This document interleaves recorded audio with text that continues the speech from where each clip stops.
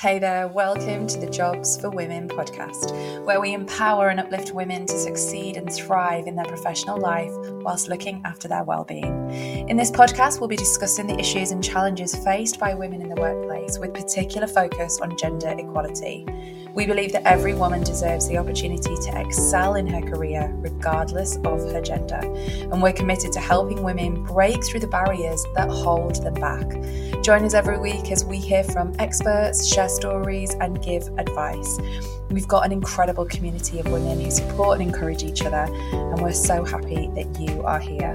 Let's break down the gender barriers and create a more equitable and inclusive workplace for all. Welcome to another episode of the Jobs for Women podcast. I'm really excited. I say that every week. I'm really excited, but I am really excited to welcome this week's guest. We have Carly Parry, who is a self-leadership coach. Welcome to the podcast. Hello.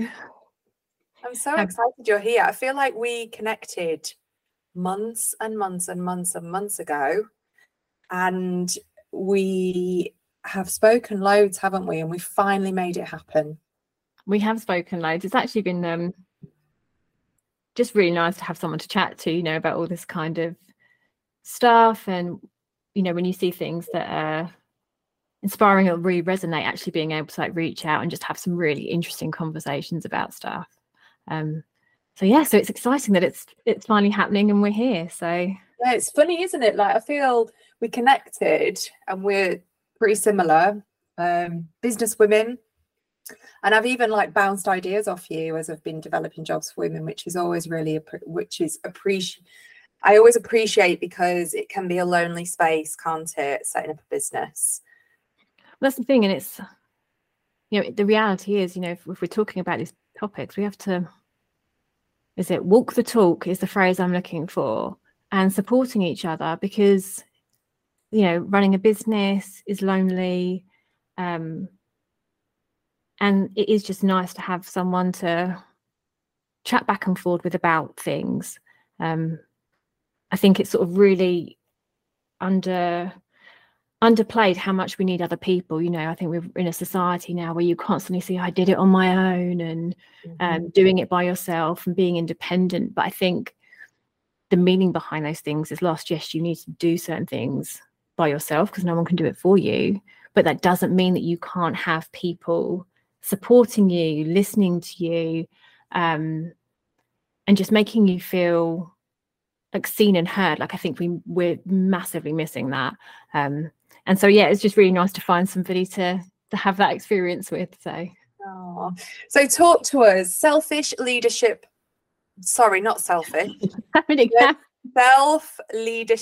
coach. It's going to be one of those days, when you wake up in the morning, I'm like, I think it's going to be one of those days, and do you know what, I'm just going to roll with it. Talk to us about the self-leadership coach. What do you do?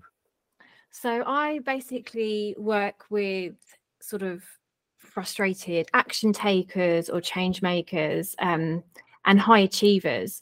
And so what I do is I help them to basically rediscover the skills that they already have to sort of lead their own lives and create the impact that they actually want to create, whether that's at home or at work or in their communities.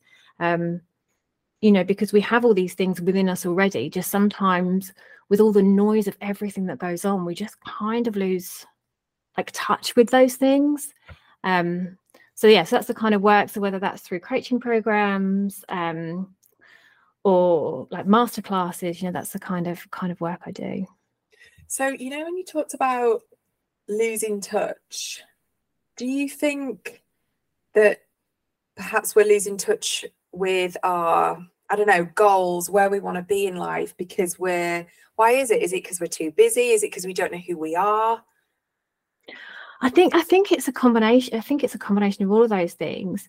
I think some of us know where we want to go, but we don't know how to get there, or we're too busy to keep it kind of in the forefront of our mind. And I think as well,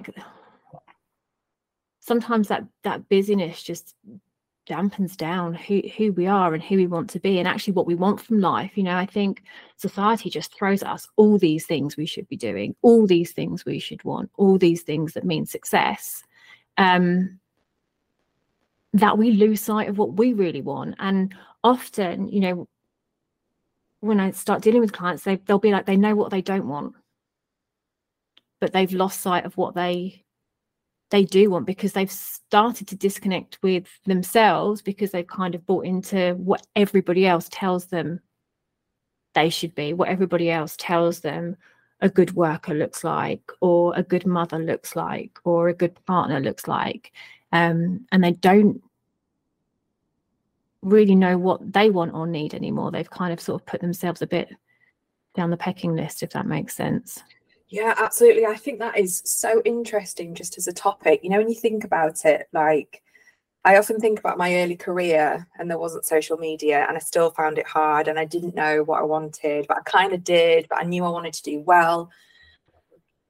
If I then brought social media in with comparison, looking at what other people are doing, then it makes sense, exactly what you just said, that we're comparing ourselves almost so much that we lose sight of what we really want. I bet a lot of people listening can relate to that. So we're going to talk, we're going to kind of, because we talked, didn't we, off the pod, what should we talk about? And we could talk about endless topics. We've just talked for about half an hour before we started recording, and then we said, let's start recording. But we're really going to focus on a subject that I'm really interested in, which is burnout. And I know that you have experienced burnout in your own journey. Can you just give us a little bit of insight into that? Into how it was or how I got there? Yeah, just whatever you feel comfortable sharing. I think over my life, I've sort of coped with challenges, basically by overworking. We were talking earlier, I'm very high functioning, so I'll be run to the ground, but you probably wouldn't have any idea, because all my commitments and all my deadlines will still be met, which I think is, that's a topic in itself, about the people that suffer burnout that people would never know. And so I had like some personal situations, and then I went back to my corporate job, which I had originally left. And for a while, I was kind of in that survival, sort of finding my ground, finding my feet. And then COVID happened. As I said, my coping mechanism is to overwork. And I was probably starting work at about 5 a.m. Homeschooling, running a household, doing a big project in different time zones. So sometimes I'd still be taking calls to 11, 12 o'clock at night. And eventually it sort of got to the point that I wasn't coping. I think I sort of chalked it up to COVID. But all my work was being done. Like I said, my house was being taken care of, But the thing that kind of got me is I got to this point with it that I just didn't want to help myself anymore. So I'd always been that person, knocked down, I'd have a little cry or have a little rant and sort of dust myself back up, get off, right, this is what I'm going to do. This is the action plan. These are the steps I'm going to take. And I just didn't have that.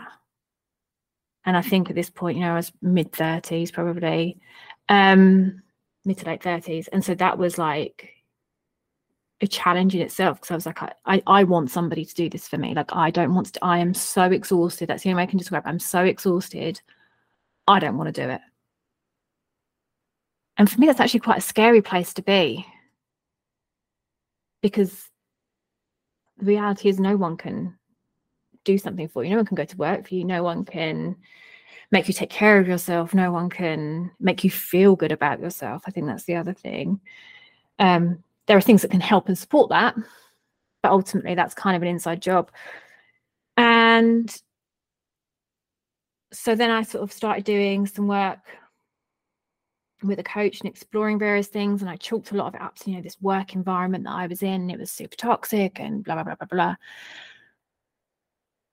And I thought, right, I need to leave.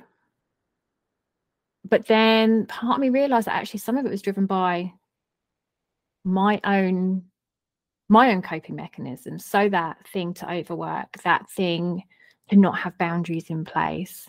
And I remember like a coach, and I was talking to them, they're like, right, you're going to tell them that you're going to take a week off, you're not going to answer your emails. And I was like, oh no, this is not working for me. This is not sitting right. And then I thought, that's a problem. That's a real problem. Like the need that, oh my God, well, what are they going to do? And at the time there was no if there's a major project or something going on, I can be relaxed, but there really wasn't anything. But I just got in the habit that then felt wrong. So I was like, yeah, this is a problem now. And so I did it. And then that kind of sort of kick-started the catalyst for putting boundaries in place and developing more purpose again with the work that I was doing, rather than just saying yes to everything. I think I kind of got into a bit of a scarcity mindset, a bit of a fear mindset, a bit of a constant need for that external validation, not wanting anyone to think that I wasn't capable or competent, or, all those kind of little negative stories that we tell ourselves. And so actually, as I started to address those things, that's when that burnout started to actually lift. And I thought it's interesting, because I think if I'd have upped and left, all of those patterns and behaviours would have just followed me. Yeah, 100%. Because I'd be back in that, I've started a new job, I've got to prove I'm capable, I've got to be available, I've got to be seen to be agreeable. All those stories that we tell ourselves make a good worker, which we can probably talk about what actually makes a good worker. That's probably a whole separate podcast. So that was kind of the shift. And then I was like, there are so many people, like, you hear all this stuff about burnout, and also as well, a lot of the language about burnout is about managing it. And it's like, no, it's not something you should be managing. Mm-hmm. Full stop. Like, it comes up, if you kind of, to make a sort of dramatic comparison, when someone has cancer, for example, that's an illness that you manage, because the end is ultimately, for most people, the end will eventually come from cancer, obviously depending on what type it is. Whereas this is not something that should be part of our daily lives, and it doesn't need to be. It is something that we can eradicate with the right understanding. Yeah. So normally when I talk about sort of burnout and overwhelm with clients, it's more about understanding and in some ways I sort of say working with it, because if you're experiencing burnout, it's your body physically telling you something's not right. It's like the equivalent of, when you get, if you have something that's not supposed to be in your body lodged in it, and your body tries to expel it. Like, it's the same kind of thing. So it's about, right, okay, you're experiencing burnout, you're experiencing overwhelm, you've got all these physical symptoms, all these emotional symptoms. This isn't something you manage. Mm-hmm. This is something you need to understand so that you don't get ill. We take vaccines so we don't get sick, Yeah. It's the same kind of principle. So I think it's interesting that you started to work with a coach, which is a good step, isn't it? That you recognize that. But I think from what you said as well, I thought what was really, really interesting is that they said, take a week off, don't respond to emails, and your reaction was like, oh, well, I can't do that. But then the coach asking you to do that then made you almost recognize that that's where something wasn't right. So it was almost like the catalyst. It was the turning point, wasn't it? And I think a big part of the work has to be that awareness. Like, if you're having that reaction, if something, if you feel like you say to yourself, well, I can't not do that one thing. Yeah. Okay, well, what is the reason? What's the reason behind that? Because we tell ourselves stories, and we're told stories by other people, and it doesn't mean it's true. I think the best I always say that the piece of advice that changed the trajectory of my life was many years ago. I was suffering stress and anxiety, so this is nearly a decade ago. So can you see it? It's like gone from stress and anxiety, and then it's later come to full-blown burnout, and I was working with a cognitive behavioral therapist, and they just, as a sort of throwaway comment about something we were talking about, just kind of said to me, you know, just because that's someone's opinion of you doesn't make it true.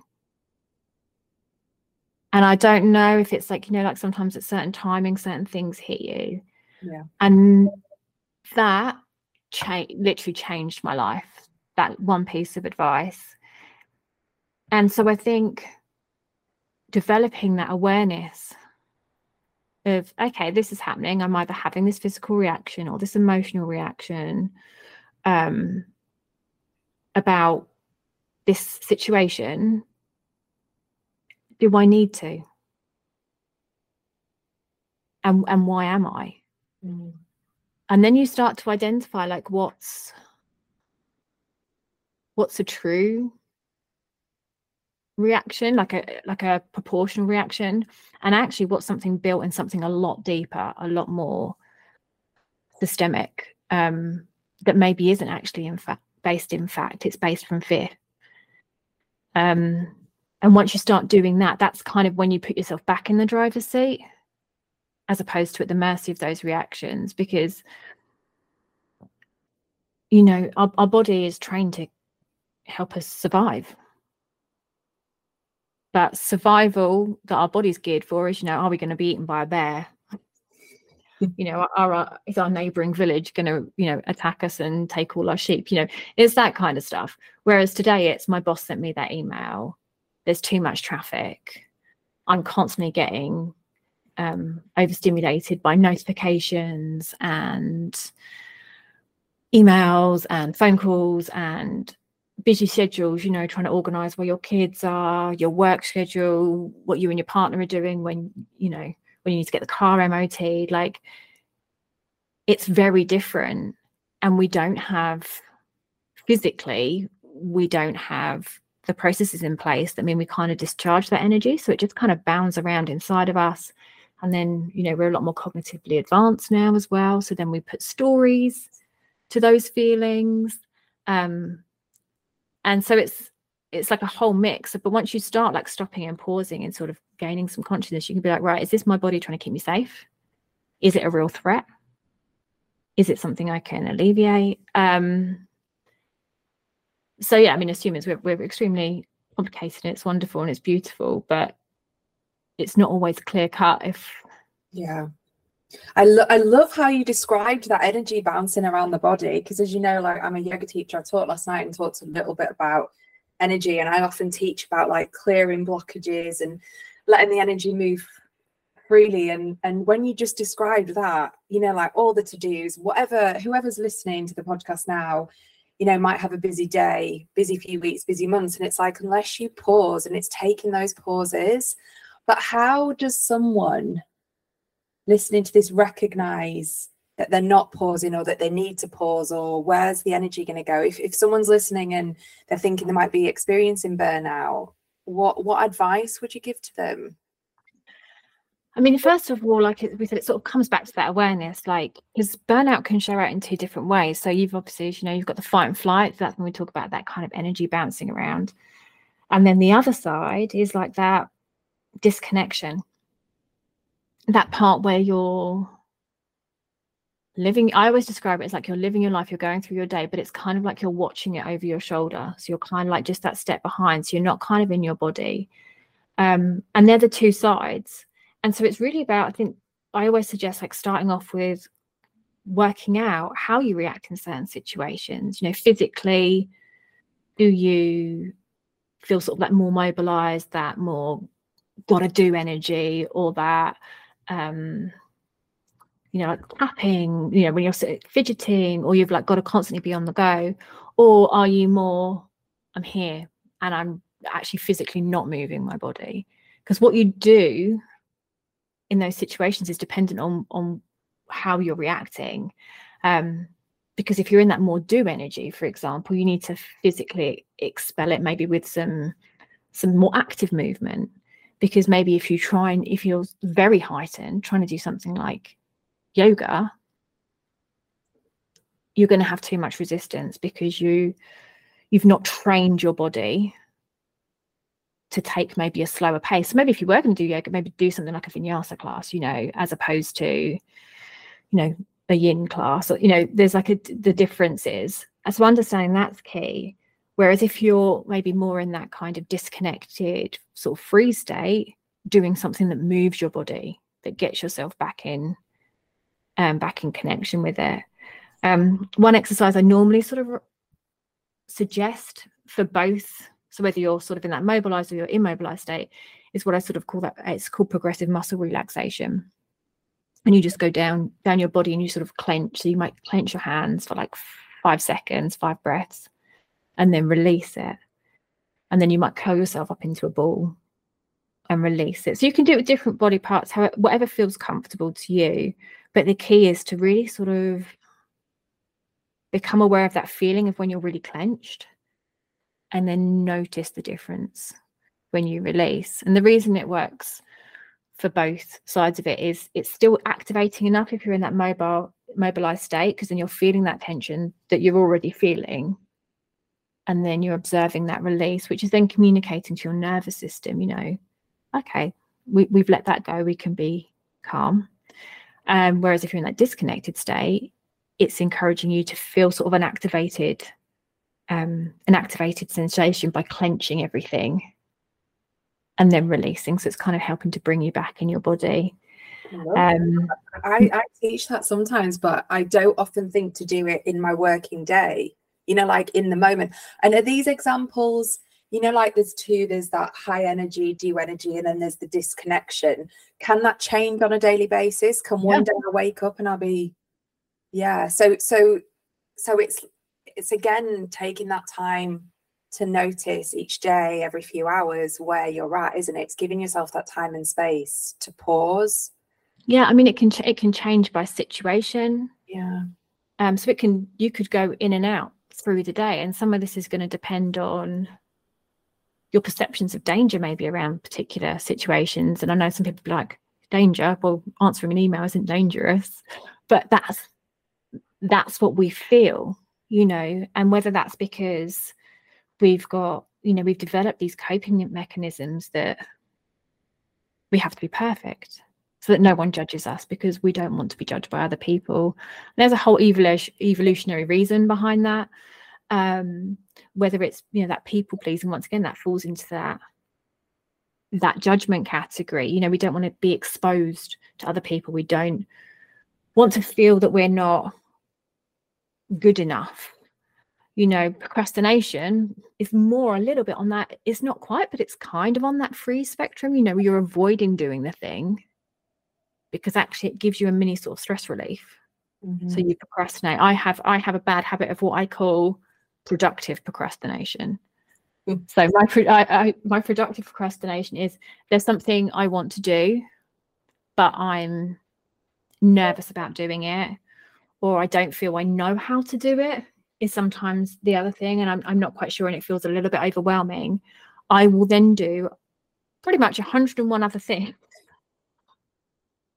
bar that thing, until I'm literally to the deadline that it's got to be done. Right. And I call that's my productive procrastination, which is great because, you know, I've done all these other things, but I really need to do this one thing first. And once you kind of acknowledge it about yourself, like now I like laugh and joke about it. It's not something to berate myself for. It's just that shows me that that's something outside my comfort zone. Yeah, I love that. I think I can totally relate to that. Just going back one step, you know, when we talk about this fight or flight, and the opening the email example, I was chatting to a friend recently and we were both similar, depending on, especially for me, hormones, time of the month. We talked about this idea of, you know, when you know, like, I mean, back in the day when I worked in corporate, if a certain person emailed and I had an association about them, the people pleasing, that was a scary, not a bear attack, but, you know, it's if that's the type of person you are, and I bet people listening can relate to that. If there's a certain person or you get chased for something, it can, you know, that reaction, that's real, isn't it? How does someone, if someone is listening and has that, which I know there will be, how do you recognize it and make changes? I mean, I always think that, I mean, it does depend on your job role, but generally, if we're talking emails as an example, it's kind of about putting you back in control a bit. So, you know, like everyone had, as far as I'm concerned, email is not an instant form of communication. It's the same as sending me a letter. It just arrives a lot quicker if I, you know, vice versa. So my suggestion with that, if you're in that kind of work environment where you can not check your emails instantly, is to say you're going to check them every hour, 2 hours, half hour, whatever it is that works for your job. Because then you can say, right, I'm going to do my emails, and you can just take a little moment beforehand. Whereas, you know, there's nothing worse. You're working on one thing and something pops up, and then that's it. You get the pain in your chest, the butterflies go, and then you're like, but I'm doing this. Oh, now I've got to read that email. And then also what happens, you know, you can link it to even like productivity, is you then get distracted by that. So then you go and sort that thing out, and then you have to come back to doing what you were doing before. And that actually uses a lot of your decision-making capabilities. It uses a lot more energy. And then actually that means that as the day goes on, the more tired you get, the more easily those kind of reactions are going to flood your system, going to drain you of your energy, means you're going to make choices that don't necessarily align with the things you want to be doing. You know, so you may have planned that you were going to go for a nice walk after work. And instead what you do is you come in, you lay on the sofa and you eat a pack of biscuits. I'm not talking from personal experience. And then you're like, oh, well, no, I wanted to do this, and that would have actually made me feel better. Whereas actually I've just kind of put myself in, you know, in a state that I don't want to be. I mean, there is nothing wrong with, you know, watching Netflix and eating a pack of biscuits. But it's like all of these things. There's times when things serve you, and times when things don't. And I think that's always the interesting thing, because I think what happens is as well, like a lot of people berate themselves. Like I find it really hard. People just really lack compassion for themselves, and they talk about, I should know better, I should do better, I know I do this and I shouldn't. You know, it's that kind of dialogue that just isn't helpful, and it isn't nurturing, and actually it just compounds the problem further. And that's why I love coming at this always from like that point of the nervous system, because your nervous system is designed to keep you safe. And yes, that's kind of changed as we've evolved, but when you look at it as a protector, you can start to give yourself, I just think people find it easy to give themselves more compassion because it's kind of a little bit removed from them, and they can go, well, I know you're trying to keep me safe, and I'm really grateful that someone's looking out for me, but in this situation that's possibly not keeping me safe. It's kind of like the equivalent of not going for the job you really want just in case they say no. Like that's not helping you. But you can see why people would say, oh, don't do it, you're not ready, because they don't want you to be rejected. So it's that sort of So if someone is, because I know again from experience and on the podcast this has come up about people being their worst, you know, in a critic, would you speak to someone else the way you speak to yourself? If people listening are recognizing that that's what they're doing, how do they make that shift? How do they stop speaking to themselves in that way? I mean, the things you've got to understand is it's a habit, right? So a lot of these things, like, they're not traits, you know, they're not fixed, they're just habits. And habits can be broken, habits can be changed, habits can be adapted. And so once you recognize, right, I've got this habit, like this thing happens, and my instinct is to go to, well, I have to do it all myself because I can't rely on anybody else. You know, that's a great one. I think particularly for women, if I don't do it, nobody else will, you know, which isn't helpful. And you go, right, well, why am I doing that? Well, because I have a fear that if I rely on somebody else, they're going to let me down, or it's not going to be done, or actually I feel safer feeling in control. You know, once you start looking at those things, you start to notice, because that narrative will sometimes still invoke a reaction in you, even if it's not that I have to do it myself seems the obvious go-to. because also then you start taking on more as well. So why do I take on everything at work? Oh, well, because I feel like I have to. Because if I don't, I can't trust that somebody else won't do it and I don't have to pick it up, or it just needs to be done. So I'll do it. Like, it kind of can feed in 100 different ways. So that would be the first point. And so then once you identify, right, okay, I have this narrative, the next thing is to start identifying, like, what are the situations where that shows up? So just pick whatever it is. If there's just something you want to change, just pick the one thing. Don't try and pick 100 things. Just pick one and be like, right, I'm just going to refocus on when this shows up in my day. And just even the simple act of acknowledging it, you'll start going, oh, that's interesting. And you might stop there. Like, you don't have to sit and completely analyze it or anything, but just be like, oh, it shows up here and it shows up here. Then after a while, you'll be like, oh, well, why do I do that? And what do I gain from it? Because that's the thing. So anything to do with habits, I highly, highly, highly recommend James Clear's book called Atomic Habits. I think it breaks it down really, really, really well. He makes it super relatable. And it's so you have your cue, which is that kind of, this thing happens, and then you crave something. So that craving could be, like we said, that control, that fear that you can't rely on somebody else, and so you have to do it. And then you respond.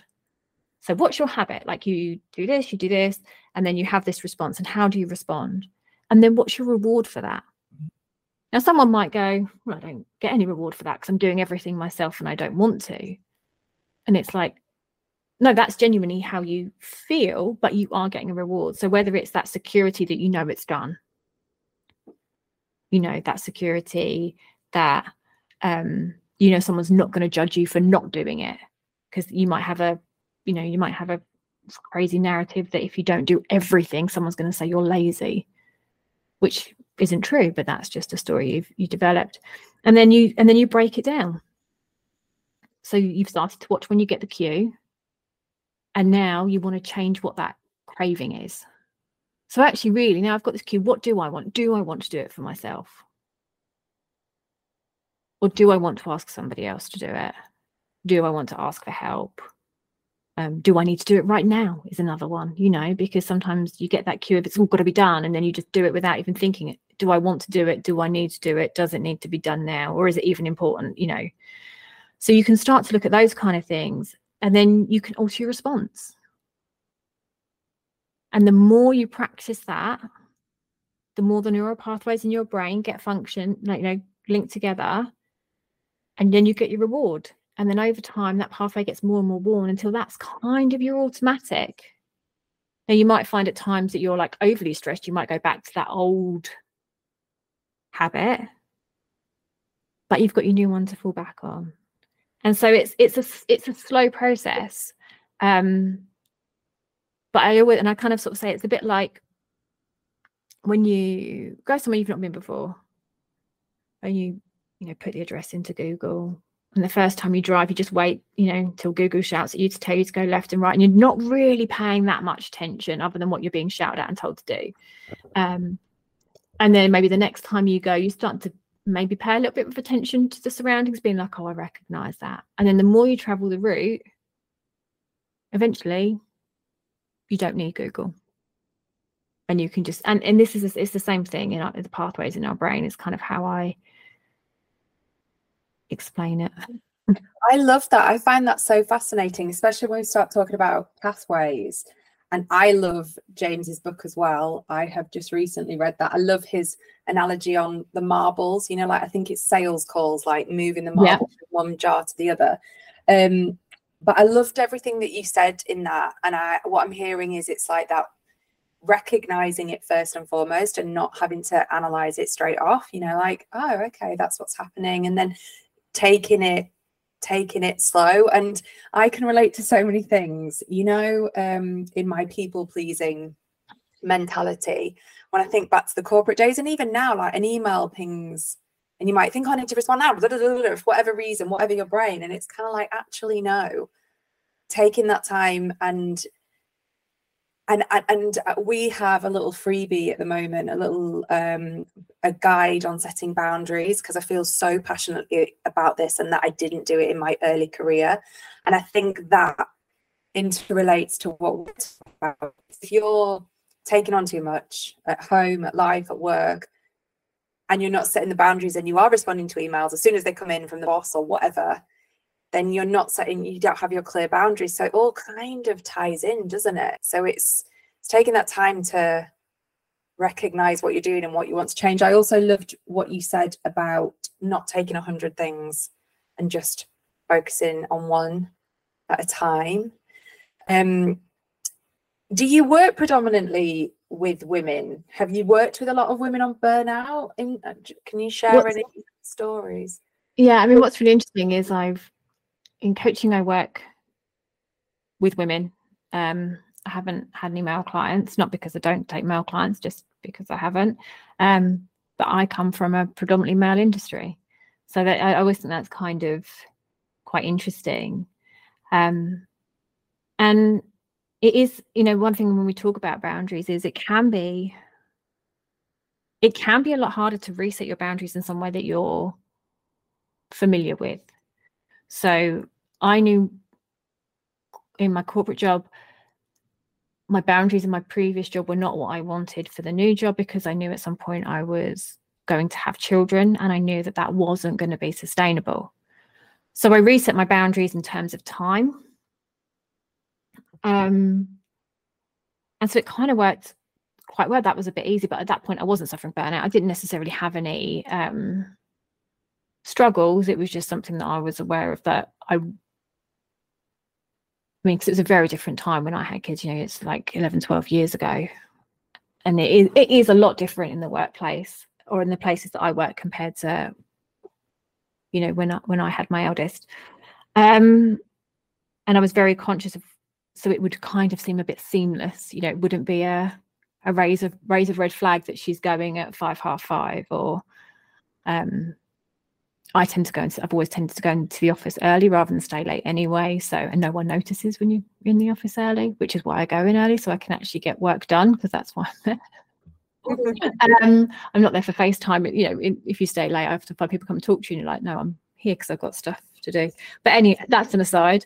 And so it can be harder to reset those boundaries when you're somewhere that you are. But once you start practicing it in the environment you're in, like, that's probably the bigger challenge you're going to face. And even if that's a struggle, and even if you don't feel that it's been, I'm going to say successful, it's not the right word. I'm not really big on using the word success, because I think that's an external validator, and because that looks different for everybody. But it's not to the level that you would like it to be, and you decide, actually, this is not the environment for me, because now I've reset the boundaries, I've reset the expectations, and we're clearly not aligned.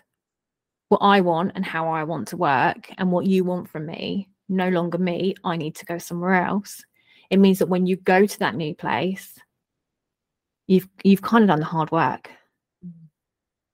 And I've a client recently, that's what she did. She was umming and ahhing about wanting to leave for a long time, and she had multiple job offers, and one was paying a lot more, and she was just like, I don't feel